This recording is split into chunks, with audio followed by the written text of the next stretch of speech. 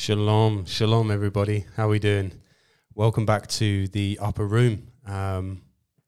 We've been gone for a little while. Took a little break there, but as they say, absence makes the heart grow fonder. And it's great to be back in the chair. It's great to be back in the upper room. It feels familiar. It feels like home.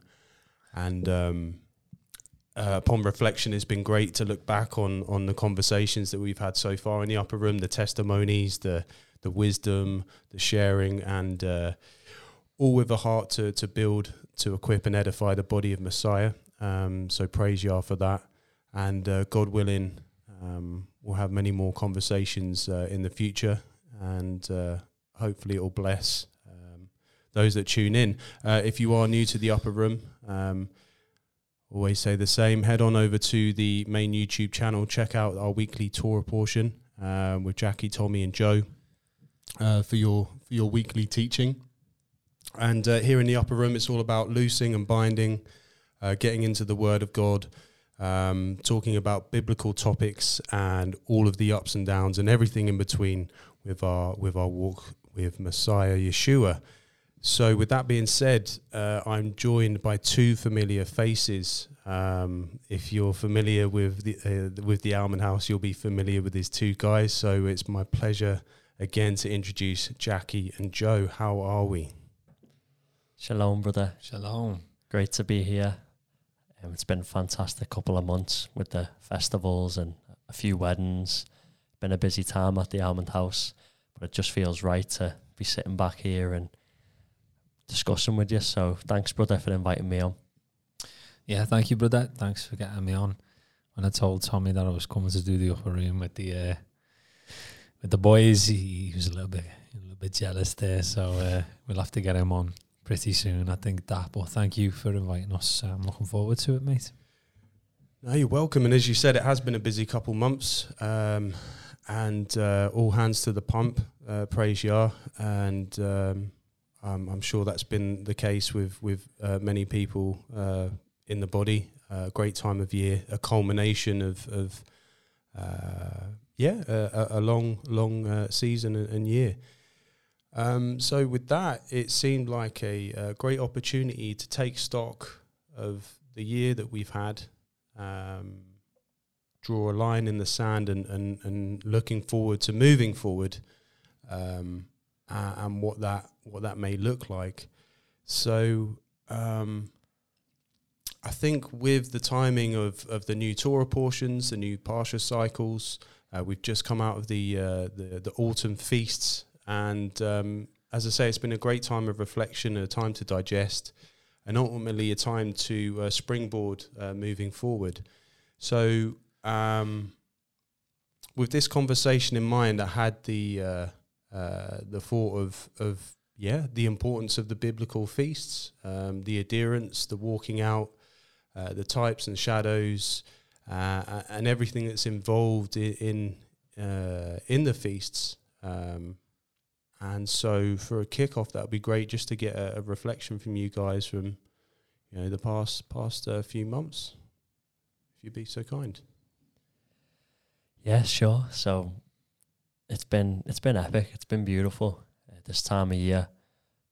From September, October, we have the fall festivals. So it's the latter three festivals in the Word of God. Day of Trumpets, Day of Atonement, and then ending with the Big Bang, Sukkot. So it's been a real special time, an amazing wrap to the year of the Torah cycle. And when you're reading the Word of God, the living Word of God, and observing these festivals, you just start becoming a part of you. And it's funny because I heard someone once say, in the world, we had three festivals. We have Christmas, Easter and Halloween, but you basically gain four when you come into the faith, because you have Passover, unleavened bread, first fruits, Shavuot, Pentecost, then you have trumpets, Day of Atonement and Tabernacles. So you may feel like you're losing three, but you're gaining four really altogether. So it's such an amazing time. And to me, Sukkot is the best time of year. That's now my Christmas, you could say. I grew up doing Christmas. I grew up doing Halloween and Easter.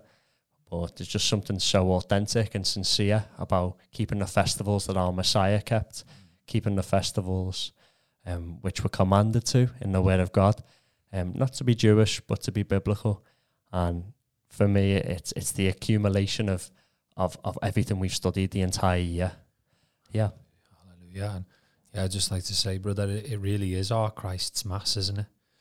In the world, we know that Saturnalia is dressed up as this Christ's Mass. They've Christianized a Greco-Roman festival of lawlessness with the birth of Messiah. And we know that that's winter solstice time.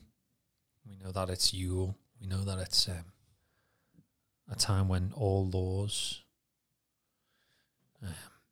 were loosened.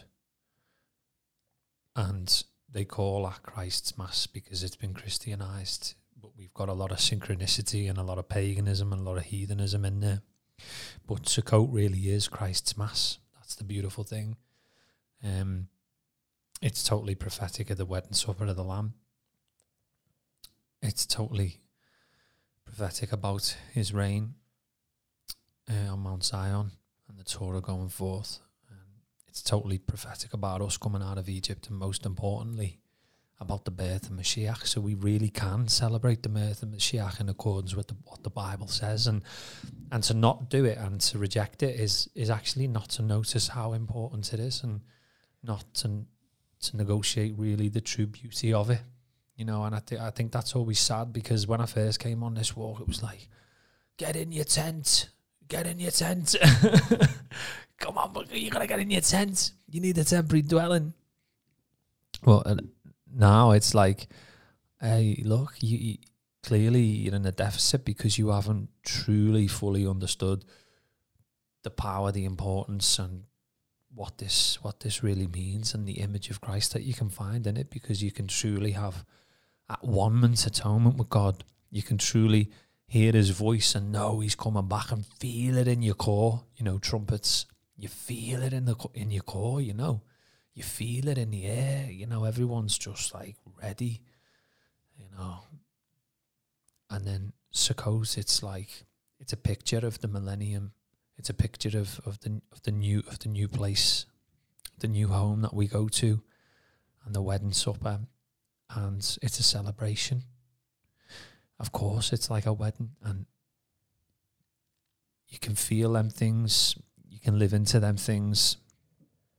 And so to reject them is you haven't fully really understood them, and that's sad. So I sort of get sad now, rather than like angry or vexed or anything. Like when you first come on the walk, you're a Torah terrorist, but now once you've matured, you feel the loss at what people are missing out on.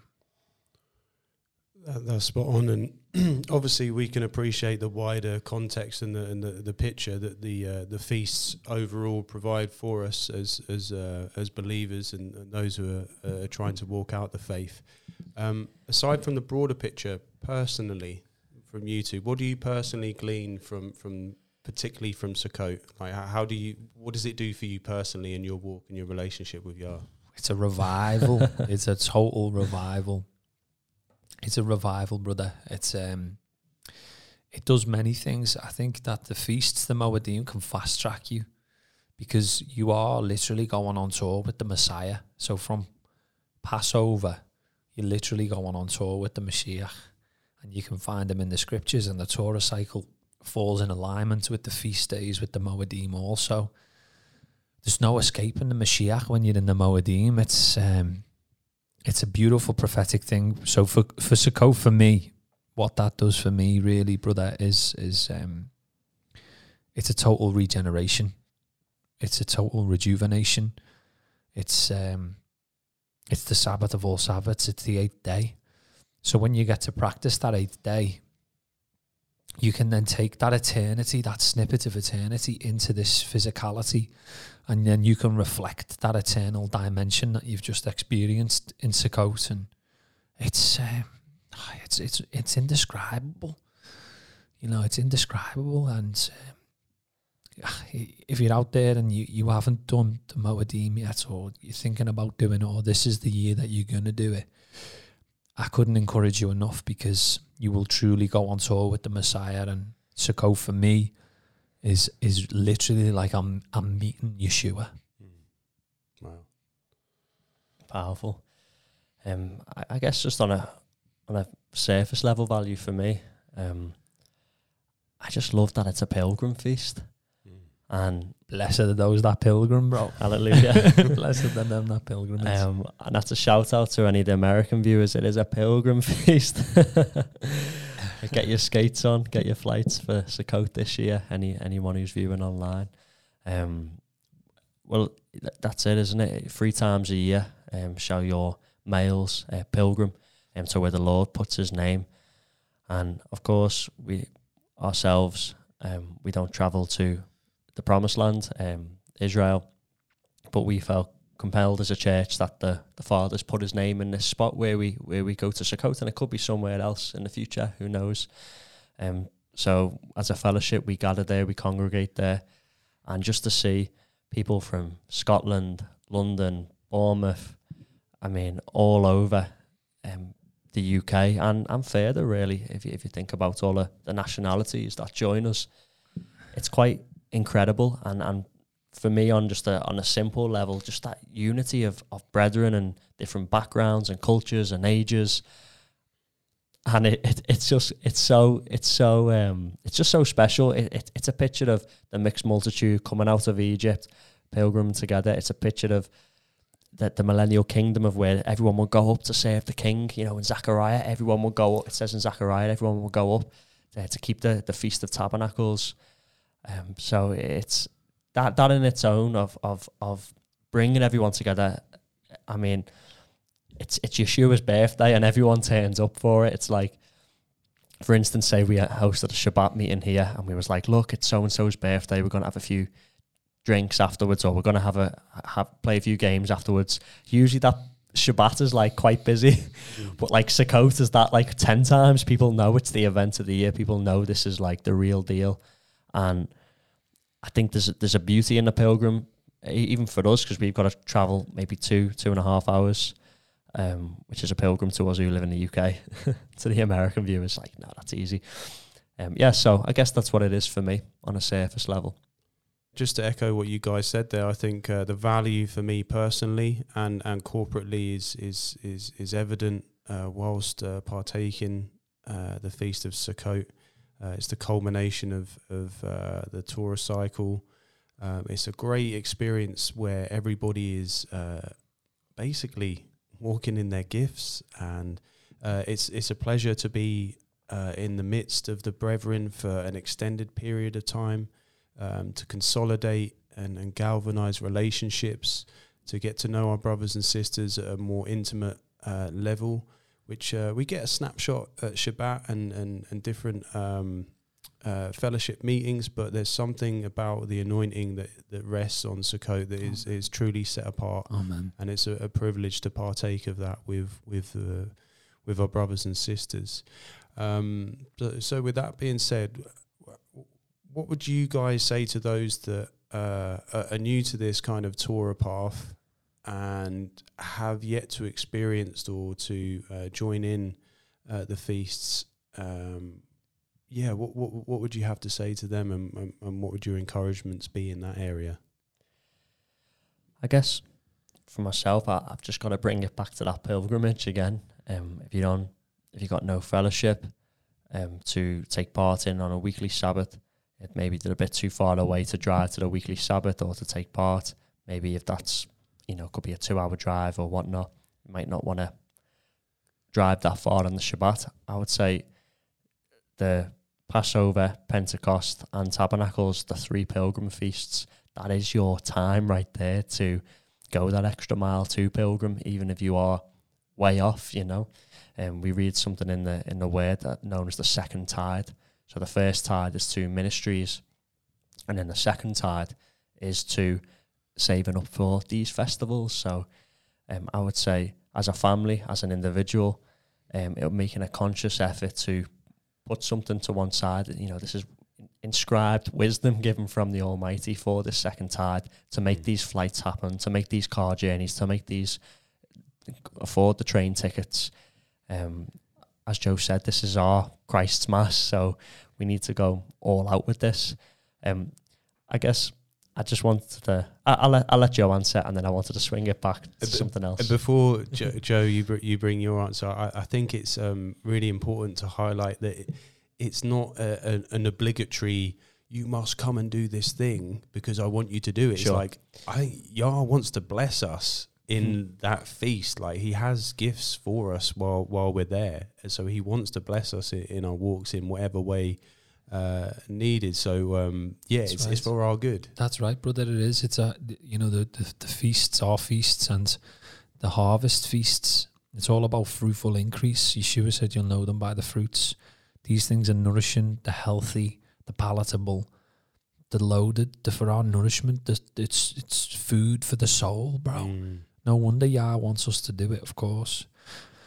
For me, I would advise this that if you can't make the pilgrimage, and you maybe have a bit of isolation there, and your only capacity is online, and you join a fellowship, you have a midrash on a Zoom, and you watch a lot of YouTube content, and you follow ministries on their channel.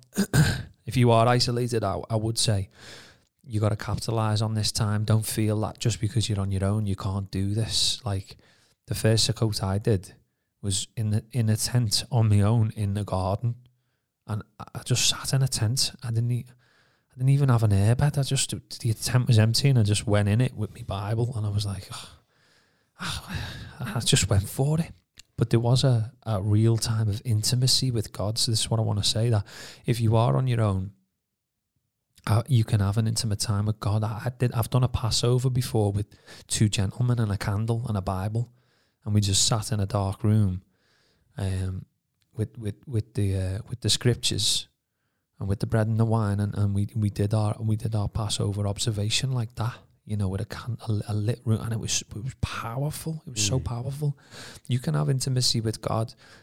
Paul says in Colossians 2:5, doesn't he? He says, "For though I am absent in the flesh, I shall be with you in spirit, rejoicing to see your good order and steadfastness of your faith in Christ." So though you may be absent from the body, you can actually be really close to God.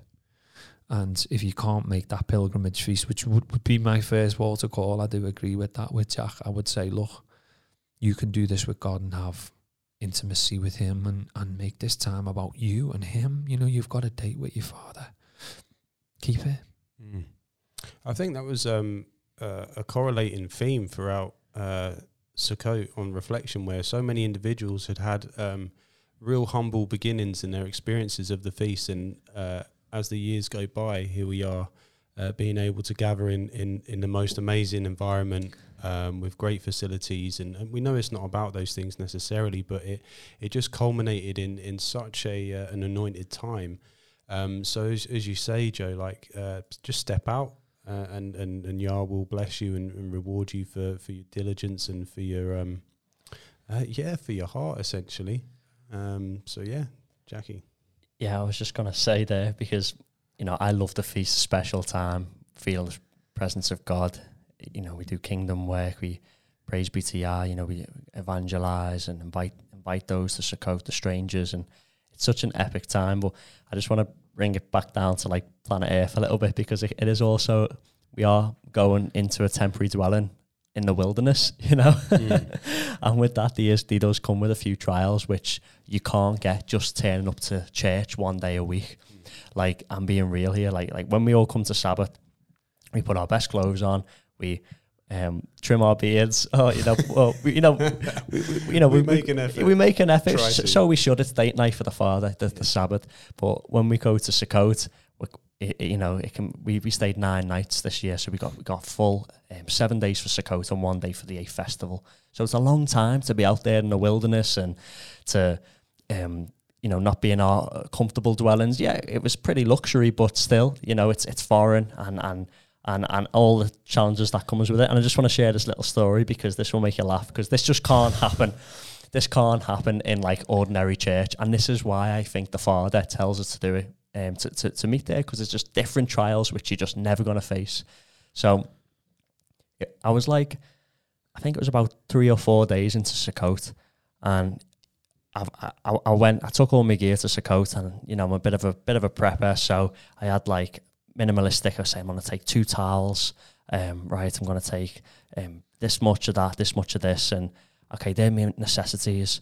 So anyway, me and a couple of gents ended up getting deep on a midrash in one of the hot tubs, and it started raining, and I lost one of my towels early on.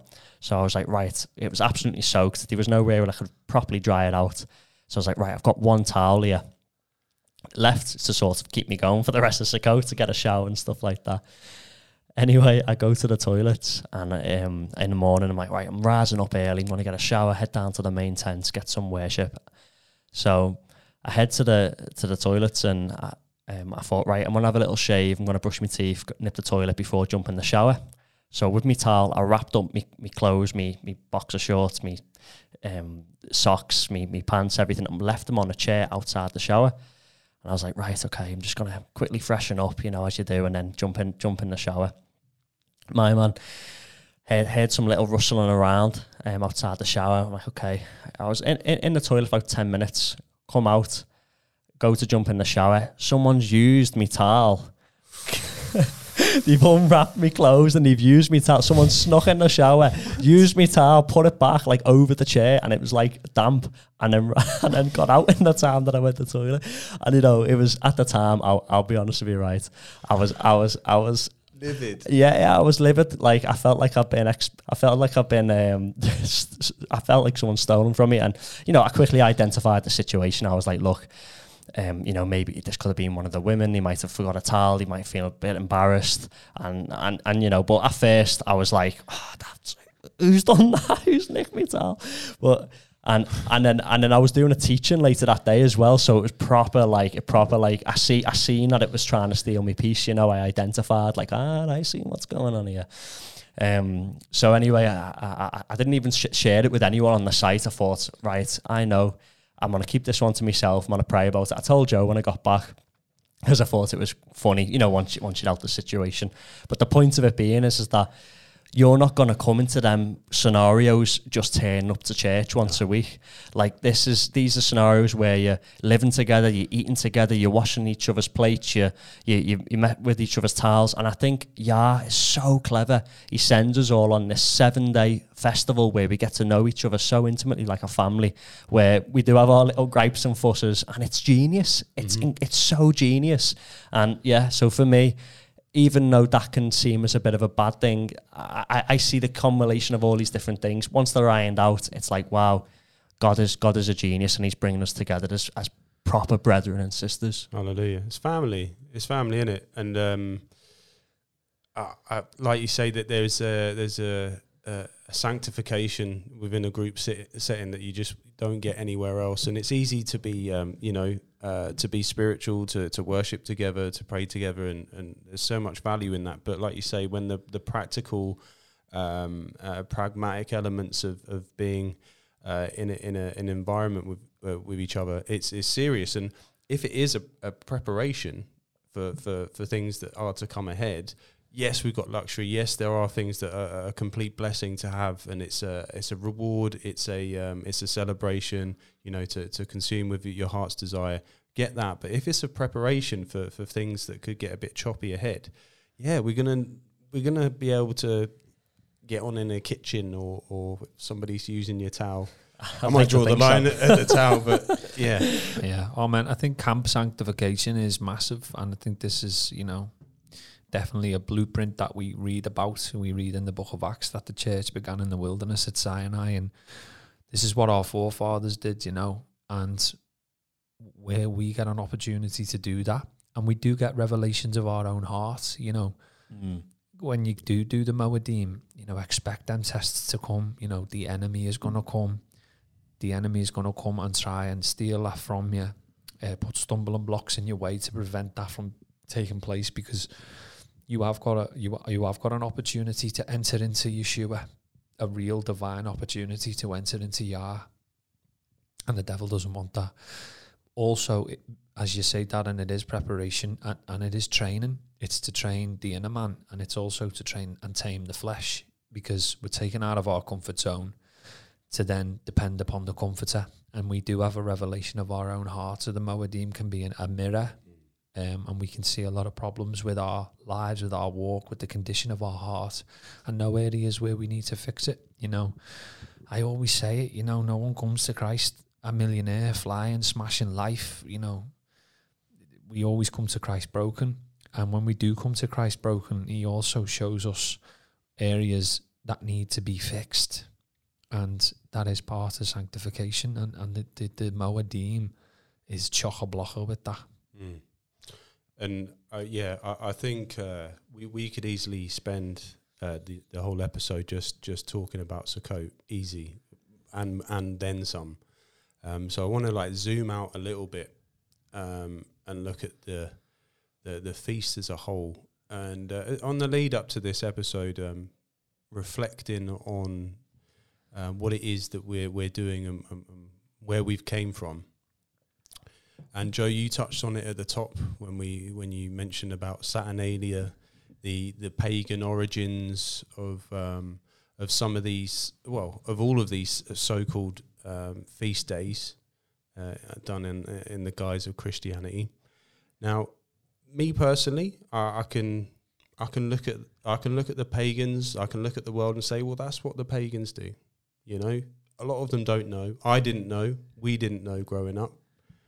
But the church is a different matter. The body of Christ is a different matter. So those that are proclaiming Christ and proclaiming his feast days, but you know, for being polite, a contained mixture at best, and is an abomination at worst. I just started thinking about the mark of the feast. I'm just going to say it's the mark of the feast. Now, people are doing a feast whether they know it or not. Yeah, truly. They really are. So whether you're in the world, whether you're a believer or not, you're doing a feast. You know, you've got more in common with an unbeliever doing Christmas than you do have with a spirit-filled, born-again follower of Christ. Let's be honest. Mm-hmm. Yeah. So the emphasis being on the importance of the Moedim. So we can talk about the eschatological element, the end of days, the clock, the end of the storybook, as it were. But in terms of the bigger picture, our walk with Yeshua, when we see that these institutions of religion have got it so wrong, they're doing these soulless practices, they're empty. You know, you see people at Christmas time consuming and feeling empty, whether they're doing it in the name of Jesus or not. It's just not filled by the Holy Spirit. Let's be honest. How important is this to our faith, what we're attempting to do, boys? Because it's everything. To me, it's everything. I couldn't imagine doing this without this timepiece. So I just want to open it up to you in terms of how you see the mixture, where we are today, historically. Just open it up, boys, like how you feel about what's taken place and the confusion and the mixture that's just got it so wrong. Wow. Brother, I loved what you said there when you said the whole world is doing a feast, whether it's this one or that one or this. You know, everyone's doing a feast day, and it's right. Like, the world are doing Valentine's Day, Bonfire Night, New Year's Day, Boxing Day, Christmas Day, Easter. It goes on and on and on, and we know they're all rooted in the occult. Valentine's Day, Lupercalia, that's a fertility festival of incest. Easter is Taurus. It's got nothing to do with Mashiach rising from the grave. Bunny rabbits are symbols of sex. Look at Playboy. It's the most sexually active animal. Okay? Bunny rabbit and an egg. What's an egg? Rabbits don't lay eggs. That's to do with the womb. We know what this is. Doesn't take a genius, to work this one out. Just if in doubt, research it out. Then you got Samhain, Halloween. This is satanic. That's a satanic feast. Anton LaVey, head of the Satanic Church, boasted that Christians from all over the world allowed their families, their households, their children to participate in a satanic festival at least once a year. I mean, come on. Saturnalia, it's got nothing to do with the birth of Christ. It's a lie. It's not true. That's not the time he was born. So people are participating in a lie. We're called to worship Yah in spirit and in truth. And the world push this. They push fireworks. They push Halloween costumes. They push Christmas decorations. The beast pushes it. Valentine's Day cards, chocolates, hearts, eggs. It's just marketed and ramped up and shoved down your throat until you become a product of it. The Bible, no, and the feasts of Jehovah are minimized and scrutinized, and you're made to look like a madman if you're trying to do what the Bible says. And the whole world are doing everything the opposite. And we've got one perfect example of a perfect man who was sinless, who taught us how to live, Yeshua the Rabbi. And everyone else wants to go and do everything else other than that. What that one example, that perfect example, did. So, you know, in the great scheme of things, it's not relative because we are the few, you know. But many are called and few are chosen. Broad is the road that leads to destruction, but narrow is the gate that leads to everlasting life. That only few find, many are called, few are chosen, brother. So yeah, you know, it's sad that this is going on. And in comparison to the feasts, there's a real war. So you do get that war mentality about you, because like you see the attack, you see the agenda, and it's cyclical, just like the Moedim cyclical. The feast of Babylon is cyclical, and ultimately they're all rooted in the occult. Yeah, well said. And you know, part of my heart for that is not necessarily, I mean, if we're talking about the world, it's not necessarily a condemnation of what they're doing. For me, it's the emptiness, the shallowness and the hollowness of what it is they're partaking in, and seeing how empty they are afterwards. And my heart is just that, wow, if only you could have a little glimpse of the experience of what it truly means to be in a holy day, how fulfilling it is to be among people who love you, who actually walk out that love. It's so much more fulfilling.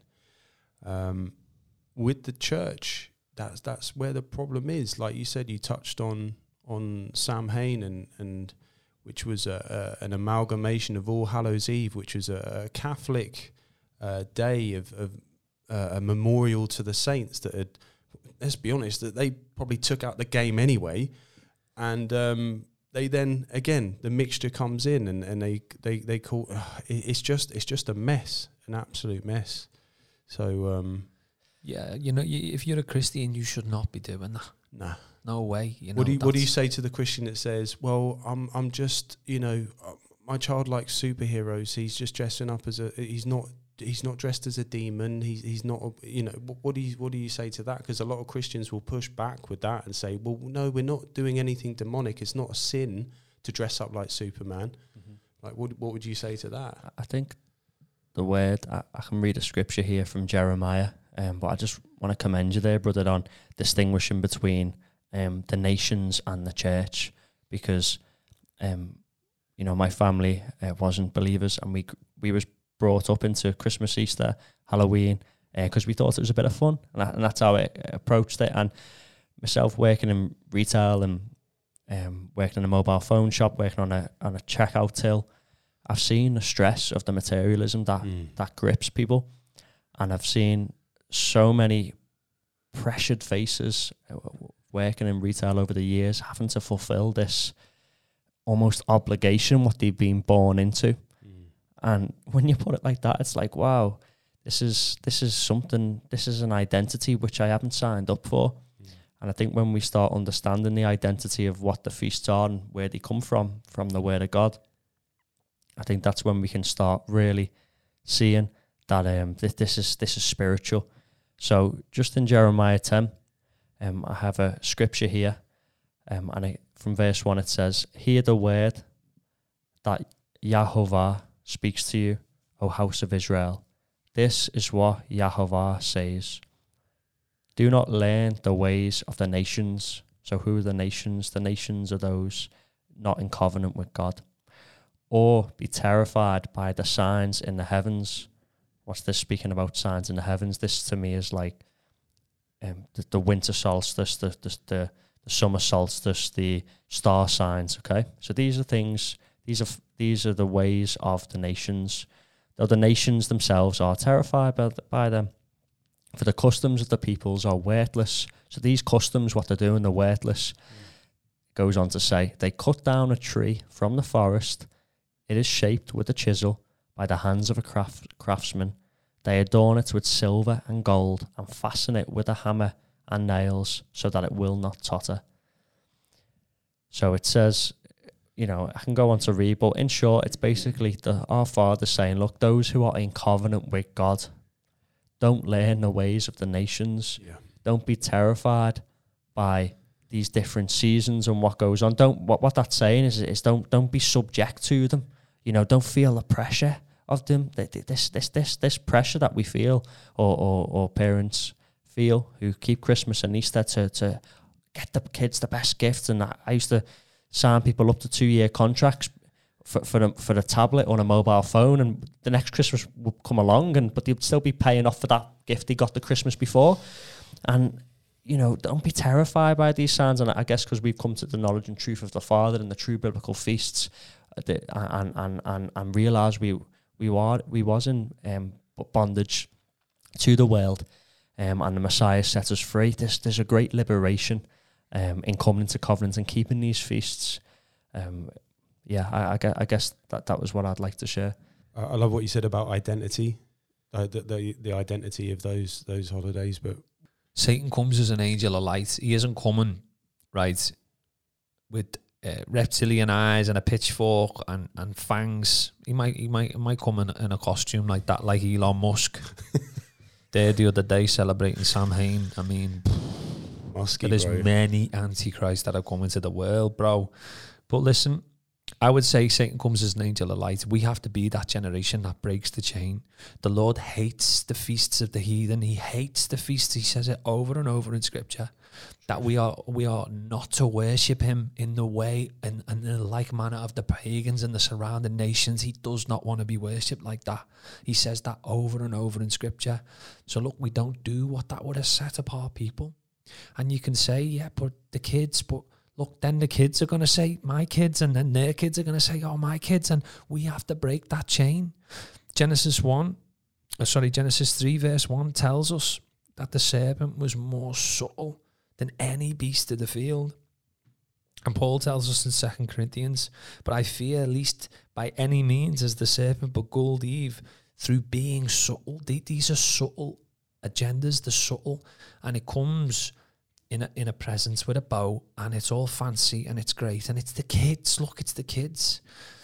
Well, out of the mouth from babes, bro. It's like, come on, let's get the kids onto the real deal then. Let's get the kids onto the Moedim then. You can have all of them elements that are fun and great and exciting for the children, and you can place them directly into God's calendar and make them all about God and show them in the Word of God and let it come alive. Don't give me that. Don't give me that. I'm not having it. You're not putting Dracula fangs in and blood or a Spider-Man costume and saying, yeah, oh, well, look, the kids, because you could dress up as Balak and Balaam and teach them about the book of Numbers. You can do certain things in that and teach your children great things. You can dress up as David, Moses, part the water. I mean, come on, if you want to teach the kids something, you don't need to get them in pagan gear and garb of Babylonia. The serpent's subtle, Darren. So what my response would be, the Lord hates the feasts of the heathen. We're called to not worship him in the way that the pagans do. We have to be that generation. The kids will be more blessed. You will be more blessed. The serpent is subtle, and this is how it begins. And where is the chain going to break? Because this will be a generational thing that will just continue on in your bloodline until you say, enough is enough. I ain't doing this crap anymore. Amen. It's and again, I think it's really important that we highlight the difference between the institutions that are propagating these feasts. I mean, when we see believers come into the fullness of the scroll, the excitement, the revelation, just the download of the truth is a joy and a beautiful thing to behold. So how many congregants are sitting there on the pews in their midnight masses and doing what the Catholic Church are propagating, and just sitting there and just like, I don't feel connected, I don't feel fulfilled. This isn't right. This isn't quite right. And that's where my beef lies. That's my problem. And history, I mean, I love if you look at those that rebelled against the Catholic Church, whereas the Puritans, the Protestants, we've got a lot in common, because they could see the regalia, they could see the idolatry, they could see, because they know their Bibles, that this is not what the Word of God is saying. So that's where my heart is for the bride to see their identity and say, this is some pagan garb. This is some rubbish that I'm sitting here. I'm not being fulfilled. So, I mean, at this point in the game, I'm thinking we just need the hand of Yah to just sort this one out. But again, that's probably a deeper rabbit hole if we're looking at the Catholic Church, the Jesuits, and everything else. But yeah, that's just my 2 cents. Yeah, brilliant, bro. I couldn't agree with you, both of you. It's this is vital. This is our identity, and we, the question that I hear quite a lot is, well, what about my family? What about me nan? What about, I don't want to offend me family. If it's not the kids, it's then the family. But we've just got to go to Luke and what Yeshua says. Yeshua says, I have come to ignite a fire on the earth. Oof. And how I wish it was already kindled. Wow. But I have a baptism to undergo, and how distressed I am until it is accomplished. Do you think that I have come to bring peace to the earth? No, I tell you, but division. From now on, 5 in one household will be divided, 3 against 2 and 2 against 3. They will be divided, father against son and son against father, mother against daughter and daughter against mother. It goes on, mother-in-law, daughter-in-law. What I believe Yeshua's saying here, he's like, the truth, if you want me, if you want to be the bride, you can't show partiality to man. You can't show partiality to even your children. Your children are on loan. If you didn't know, by the way, the father owns your children. The father owns your relationship. Your father owns your family. And there's many other scriptures about division between household, and this isn't something that I'm trying to promote, because we know we've got to honour our mother and father. But let me pose this question to you. If they didn't attend Sukkot, would you have a negative reaction towards them? If they didn't attend Passover, would you flare up and say, why aren't you attending Passover? But in the same light, if we don't keep Christmas, I've known families to flare up and say, why aren't you attending Christmas with me? Yeah. And I think that's a valid question to pose to families if you are wanting to start keeping the Moedim. And I would advise strongly not to go to the Christmas dinners, not to go round on Boxing Day or Easter. Why? Because you're sticking your flag in the sand, and you can do it respectfully. You can do it with love, of course. It has to be in love. If it's not with love, you're a clanging cymbal. You've got to sit them down and say, look, family, look, grandma, this is what I found in accordance with the word. I do not mean to offend you. I won't be offended if you don't come to my feasts, but I'm inviting you to my feasts. But I can't do the nations anymore. I can't do the Feast of the Nations because I love Yah so much. And it was crazy because one time I was in work and I was with this beautiful girl. She was such a beautiful soul. And I only worked there part-time, but I could see she was just so innocent and she believed in God. And she said to me, Jack, why don't you do Christmas? And I didn't even reply to her. My face changed to go and reply because I think she must have been aware that I'd done the festival. And before I could even open my lips, her eyes started watering. And she went, oh my gosh, you don't do Christmas because you love God that much, isn't it? I didn't even have to open my mouth because I do love God this much, and if I love God this much, we need to hold fast to his word, and his word is truth. And praise be to Yah that day that she got that penny drop. And of course it's difficult in the world, if you don't tend to these truths, if you don't hold fast to it, if you don't shamar it, they can fade away. So but this is why we do the feasts, and we don't do the feast of the world, because we love God so much. Hallelujah. Hallelujah. And when Yeshua says, look, unless you hate them, he's speaking as it's a Hebrew idiom that for loving with a choice. So we have to love God and choose God by choice, and venerate him and not venerate the created things, because this is what it's all about. Oh, it's me kid. Oh, it's me family. You're venerating the created things. Who's number one? Or the created things usurping that. So you gotta hate, and it's a Hebrew idiom for your placement, and what you desire in life most. Satan comes as an angel of light, bro. Okay, so he comes as an angel of light. We're told that in Scripture, and Paul tells us in Thessalonians to reject all appearances of evil.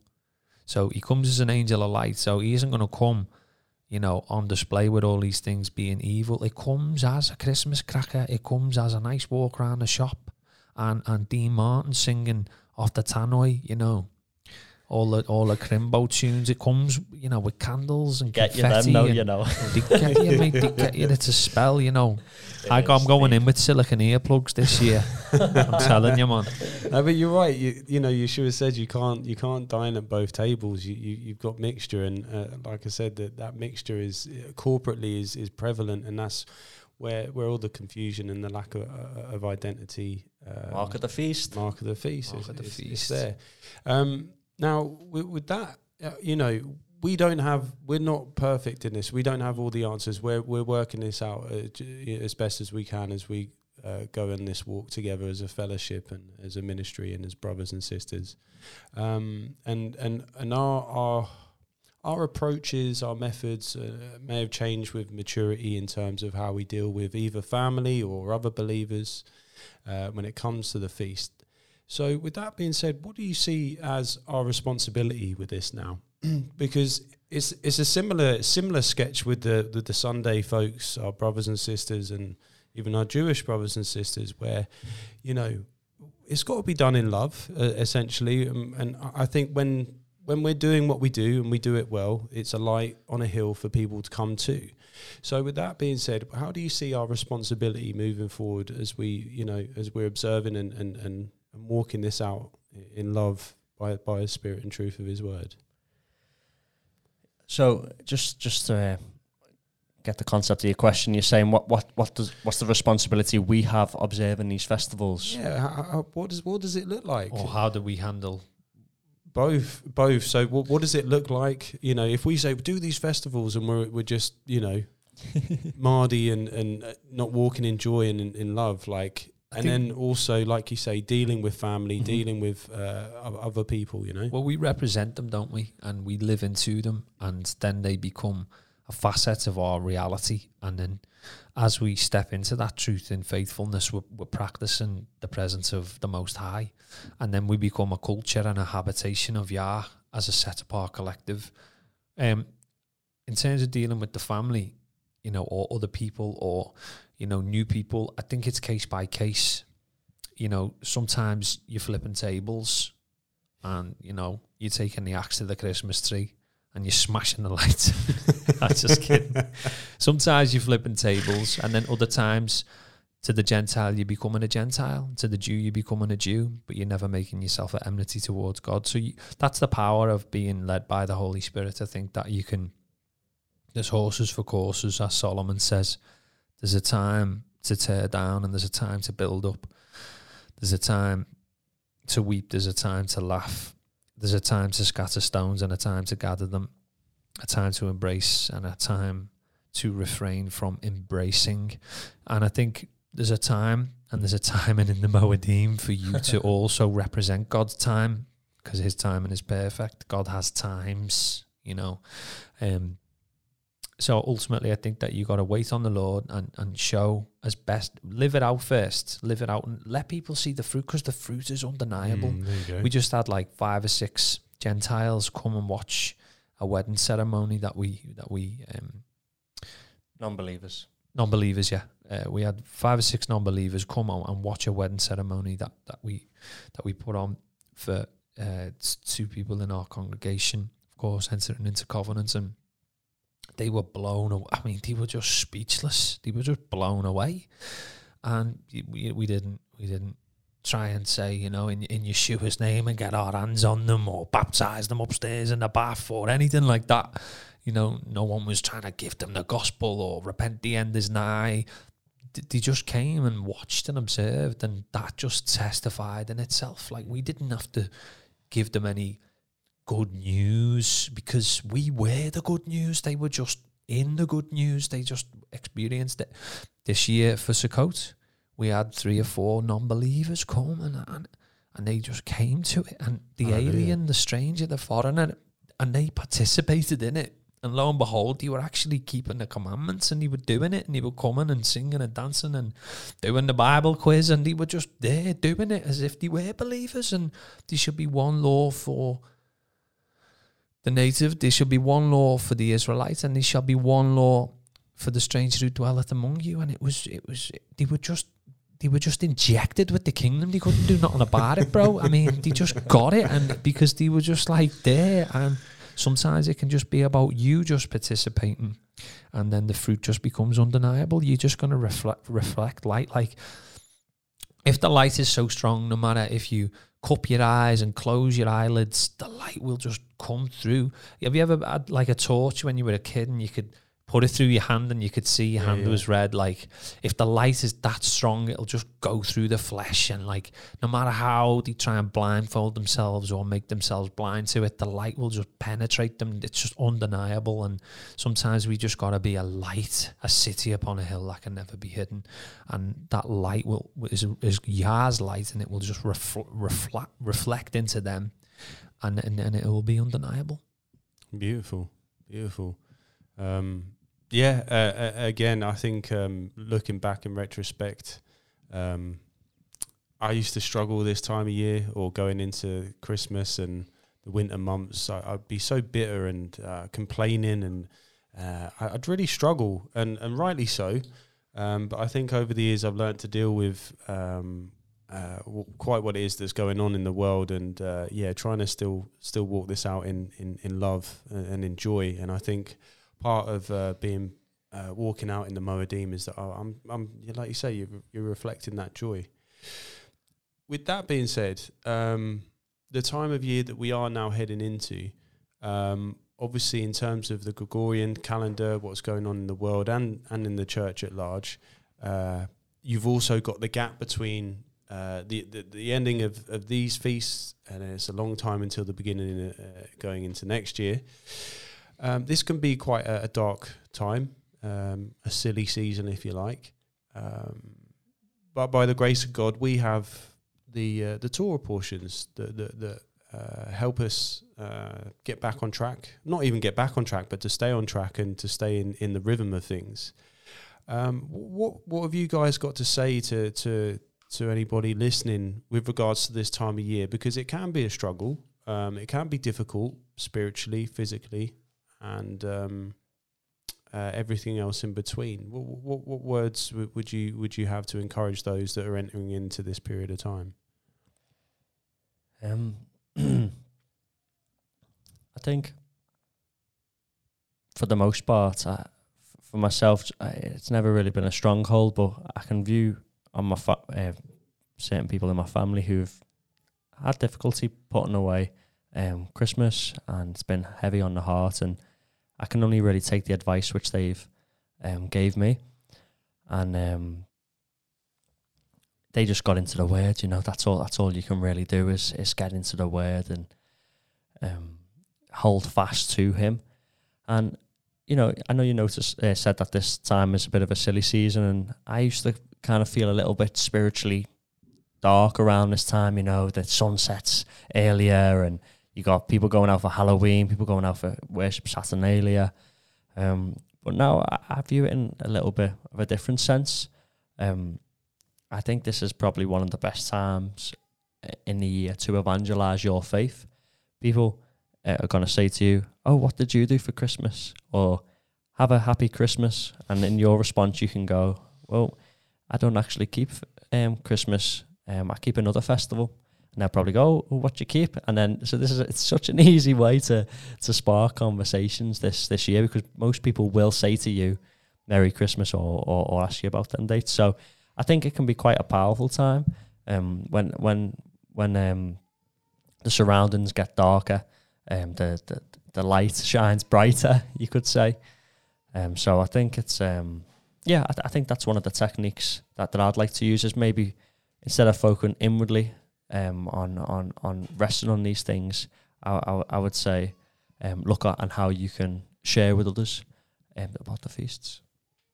Yeah, Jackie, so I think you illustrate really well how we're to negotiate this season. Essentially is a season of opportunity. So whether it's in our workplaces, whether it's with our family, it's it's preaching the gospel, it's preaching the good news, it's walking out our faith and witnessing whys and therefores of why we don't partake in these seasons.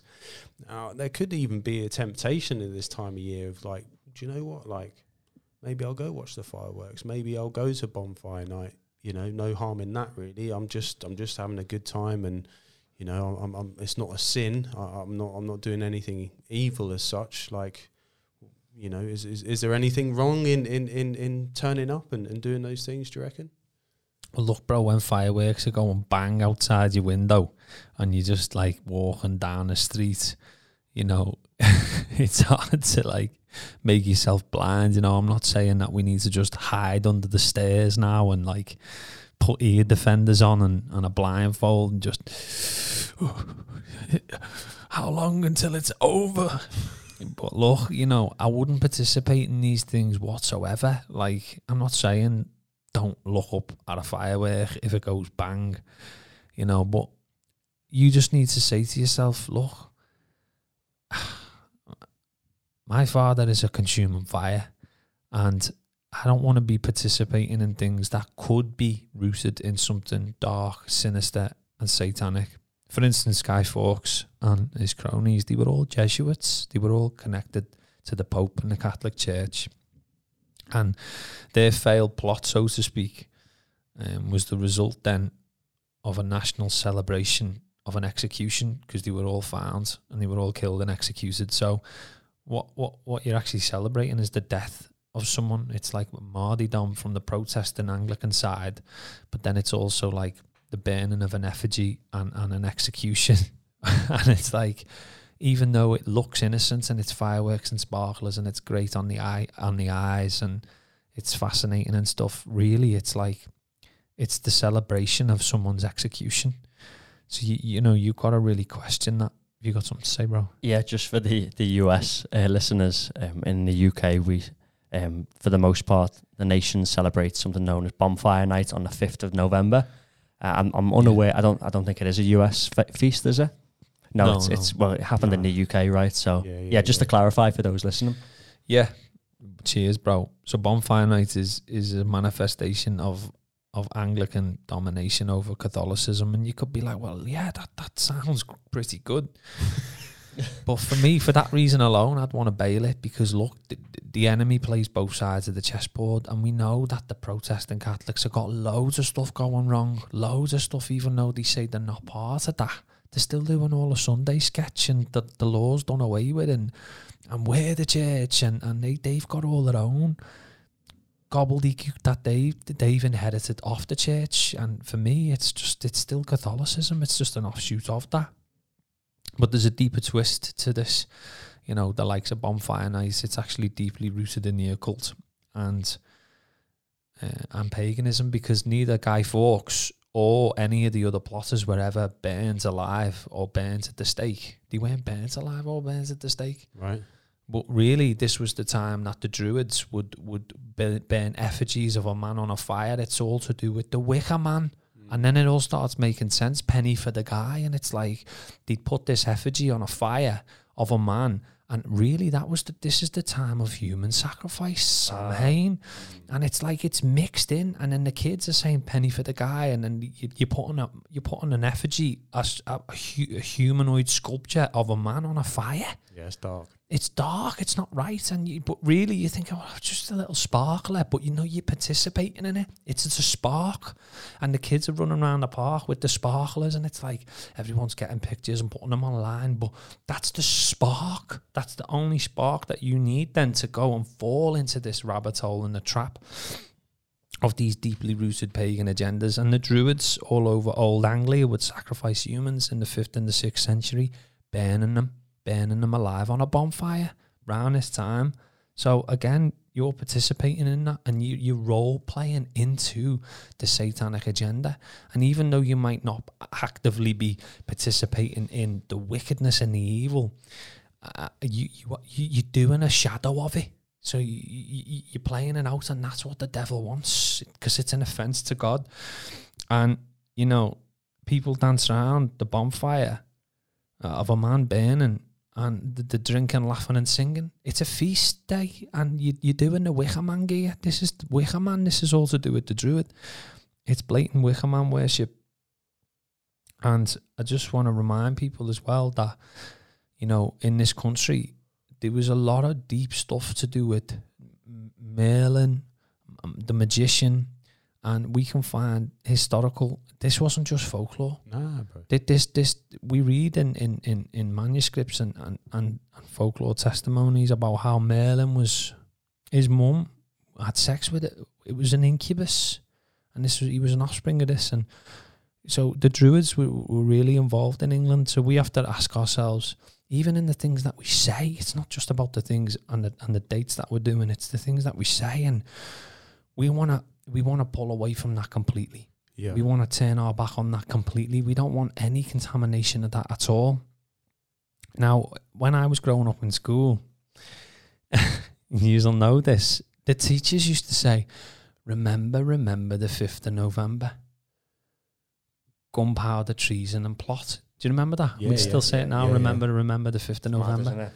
Well, what does Yah tell us to do, bro? Exodus 20 verse 8. Remember the Sabbath. Remember the Sabbath and keep it holy. Again, it's this subtle agenda to remember Guy Fawkes and remember that we're going to all build a fire now and burn the Wicker Man.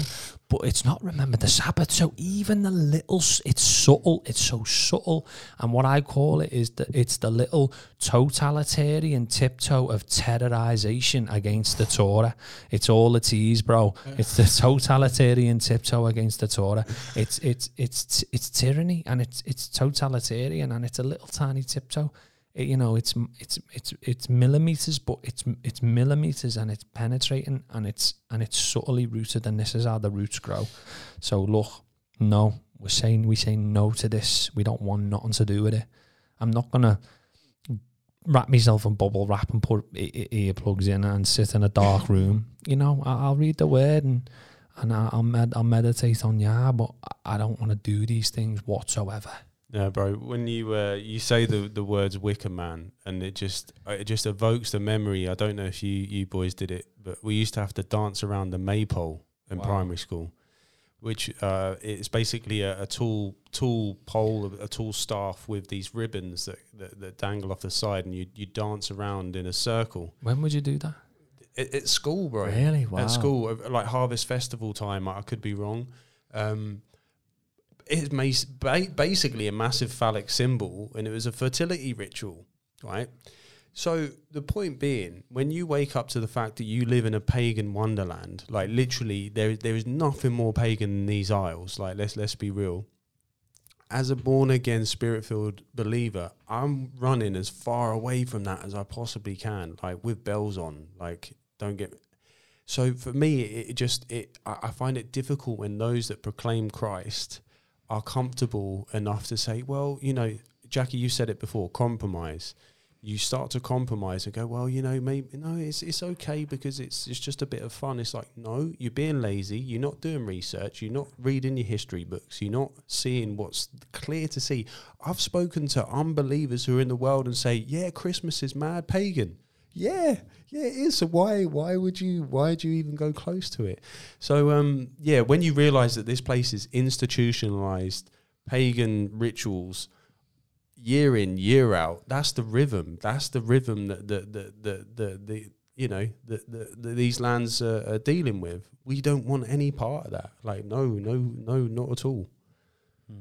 Yeah, I couldn't agree with you more, brother. It's there, isn't it? And it feels like whether you're a believer or an unbeliever, everyone's waiting for the next festival. So everyone's waiting for Christmas. Christmas finishes, okay, the Easter, that festival in Dubai, okay, this festival here, this concert, Glastonbury, oh, this other festival. It's like everyone's waiting on that next festival hit. And with all this paganism, run to the feasts, run to the festivals of Yah. Joe calls them the revival. The Sukkot was a festival of revival, and I think that's another strategy as well. To when you feel, if you've just come into doing the feast and it comes around to Christmas and the Christmas films are on, the music songs are on, it's like, well, embrace the feasts even more. Look forward to them, plan ahead. What are we going to do this year for Sukkot? How are we going to make Passover so special? And I think when we do that, touching back on the responsibility earlier as well of the responsibility we have for the feasts. I mean, it's okay proclaiming the feast. It's okay getting on a mic and saying, all yous are pagan. You keep all pagan festivals, but then someone might turn around and say, well, what are your festivals then? Like, you need to have that lighthouse built, constructed, the light going, to say, come and join us, come and join me for my festival. So study it yourself, understand the word, research the word on how you can observe these festivals. We can't fully keep them. I mean, the Passover, Yeshua was the Passover lamb, so we can't sacrifice any lamb on Passover, but we can have them as a memorial. We can fully keep the Sabbaths, we can observe the Sabbaths, but it's setting up that lighthouse. I think that's the key. And if you're all on your own, it may be difficult if you're disabled or whatnot. But if you can, it says, don't let your hands be, don't be empty-handed when you appear before the Lord at these festivals. This is what it says in the word. So contribute to the festivals, contribute to a local fellowship who's keeping Passover, or even one far off that you'd have to pilgrim to. But build this lighthouse so that when you do preach your festivals are pagan, you can then say, but let me show you this instead. Yeah. Let me show you what I actually take part in. And I think, as the years have went on, we've sort of been developing this. Like Joe said, his first one was in a tent. Next year, it was a couple of us in a field, and we've slowly but surely built upon it each year, to make it what it is, and that's great. As long as you're bringing something to the feasts, and Yah knows the intent of your heart, I think He'll honour that. And just as though someone stores up all the Christmas decorations in the attic all year round, and then they might get a new few trinkets each year, this is what it's like with Sukkot. We build upon it each year, and then eventually over a couple of years, it's an incredible feast which the stranger and everyone else can get involved in. Hang on right there. I'm just going to quote the word of God, because it says in Colossians chapter 2, it says, let no one judge you though, guys. Let no one judge you in food or drink regarding festivals or a new moon or a Sabbath, which are a shadow of things to come, but the substance is Christ. So you have no right to judge me, okay? You have no right to do that. Right, let's just stop right there and read this thing in context, because this very verse, this chapter, is speaking in direct opposition to what you are saying. Let's speak in context. Verse 8 tells us, beware lest anyone cheat you through philosophy and vain empty deceit, according to the traditions of men. The word of God is not the tradition of man, okay? It is not the tradition of man. According to basic principles of the world and not according to Christ. The word of God is not of the world. He who loves the world is at enmity with God. All right, so let's get this in context. He then goes on to say in verse 15 that Yeshua has disarmed principalities and powers, because this is what the feasts of the world are all about, the worship of fallen angels. And he made a public spectacle of them, triumphing over them So therefore let no one judge you, in verse 16. Therefore let no one judge you who are doing these things, because now that you're in covenant with God and Yeshua's triumphed over the devil, you don't need to go back to these empty philosophies and vain, deceitful things of fallen angels. Nah, the master made a public spectacle over these and triumphed over it. So now that you can enter in and keep the Sabbath, let no one judge you on that. Don't let no one judge you on doing these things in accordance with the word of God. For they are a shadow of things to come, and the substance is Christ. All right, so they're going to come. You know, we read in Zechariah, in Isaiah, in Micah, we read it all over Scripture. Jeremiah, that the law shall go forth from Mount Zion, and the nations have to keep Sukkot in the millennium reign. Come on. This is it. This is a shadow of what's going to happen. The substance is Christ. Verse 18, in context. Let no one cheat you of your reward in doing these things, taking delight in false humility and the worship of angels, intruding into those things which he has not seen, vainly puffed up by his fleshly mind. And they're making this about the Moedim of God and the Sabbath, which is the fourth commandment. Get out of here, mate. Get out of here. Read it in context, and then you'll know what is getting said here. You'll know what is getting said. That the Sabbath, the Moedim, it's a shadow of things to come, but the substance is Christ. And you get to participate in them and walk away from the worship of fallen angels. Lupercalia, Samhain, Valentine's Day, Halloween, Saturnalia, Xmas Day, you know, New Year's Day, Janus. You get to walk away from all this pagan crap, which is the worship of fallen angels, and you get to get back to the truth. Okay? You get to get back to the truth, and you get to put away all the vain, puffed up, fleshly gear, and you get to hold fast to Christ, which is what he goes on to say. So I just want to put that out there, that this is all about Christ. The Sabbaths, the new moons, the Moedim, it's all about Christ. All right? It's Yeshua. It's Yeshua manifest on a calendar for you, that you get to participate in him and feel his timings and dance and know the steps of the bridegroom. If you're debating whether to do the Moedim this year, I would say you do it. Run with it. Take it by the hands. Don't let it go, for it's the Messiah, and you wouldn't want to let the Messiah go. And you get to participate with him and feel him, and you're going to know him more intimately than you have ever known him. You're going to learn so much more than you've ever learned. There's a window of opportunity. Don't let it go, beloved. Don't let it go. So yeah, I just wanted to end with that there. That's beautiful. You basically answered my question that I was going to pose to you. So praise Yah for that. No, that was beautiful, brother. And you know, growing up, when I heard of folks that didn't do Christmas, it just seemed like such a foreign concept that I just couldn't imagine a life without doing these so-called festivals. And I think one of the important things that we're highlighting here is the fulfillment. Is the fulfillment, as Joe just said there, in Christ, in Jesus. That's the hole everybody's trying to fill. That's what everybody's looking for. Like you say, Jackie, when you're going to these festivals, when you're hitting the high street for the umpteenth time, buying X, Y, and Z, you're just looking for Jesus. And praise Yah that we have the fulfillment in the Moedim. And Joe, that was the way you put that was excellent. I just want to say, on a personal note, I have the best memories of my life within the feasts, in Sukkot in particular. I'll be honest, that's where I have the most cherished moments, memories, encouragements, walking in the Spirit, seeing the Spirit operate on a corporate level. I've never partaken, I've never been a part of anything so fulfilling, and for me it's life. That's my life. That's that's what I feel like I'm geared towards personally, is being part of that timepiece. So from my personal point of view, as well as what Joe was just saying there, it becomes everything. It literally becomes everything in the most beautiful way, because it's about Yeshua, and our eyes are fixed on Yeshua for the whole time. That's what makes it so fulfilling. So,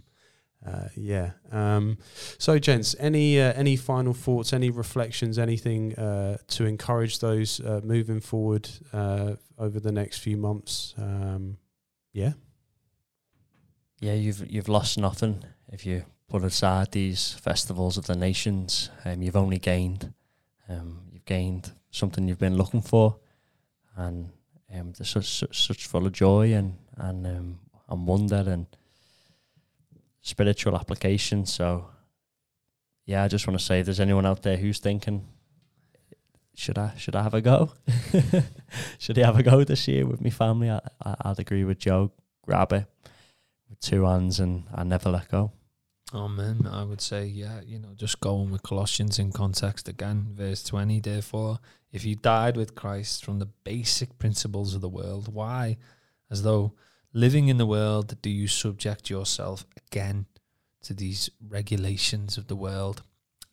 Bailey, get out of there. They have the appearance of wisdom, but they're not. It's not. Don't let no one cheat you of your reward. Shut it down. Shut it down. There's a time truly to tear down, and there is a time to flip tables, but pick your battles wisely, beloved, and stay in prayer over the silly season. It is the witching hour, but you know what? Greater is he in me than he was in the world. It's of no effect. Hallelujah. It's of no effect. Get on the Moedim, the train. Choo-choo. The Zion train is coming. I'm already out. You get your Moedim head on now. I mean, you're going to be keeping him in the kingdom, so you got a head start. You got a preview to the source. That's right. Hallelujah. Praise Yah. Yet again, it feels like we could sit here like through the night, literally. What a joy it is to be back, and what a joy it is to share such a precious and beautiful truth. Yet again, praise Yah for a beautiful time. Do the thing. Like, subscribe, comment. Head on over to the Almond House website, where we have our forums. Oh wow! You can interact with us. Yeah, there you go. So whether it's questions, whether it's topics for the upper room, whether it's interaction with regards to our Torah portions, we're here. We're waiting. We're ready to interact. And it's a great tool in terms of reaching out and building and encouraging each other. So I very much look forward to getting back in the saddle in the future. I think we've got some great guests coming up. We've got some fantastic topics, and the future's bright. The future's Yeshua. Hallelujah. Hallelujah. So Joe, Jackie, again, thank you very much. It's been a pleasure as ever, and been a blessing. And thank you very much, boys. Shalom, bro. Shalom. Thank you. From our house to yours, this has been the Upper Room. Shalom.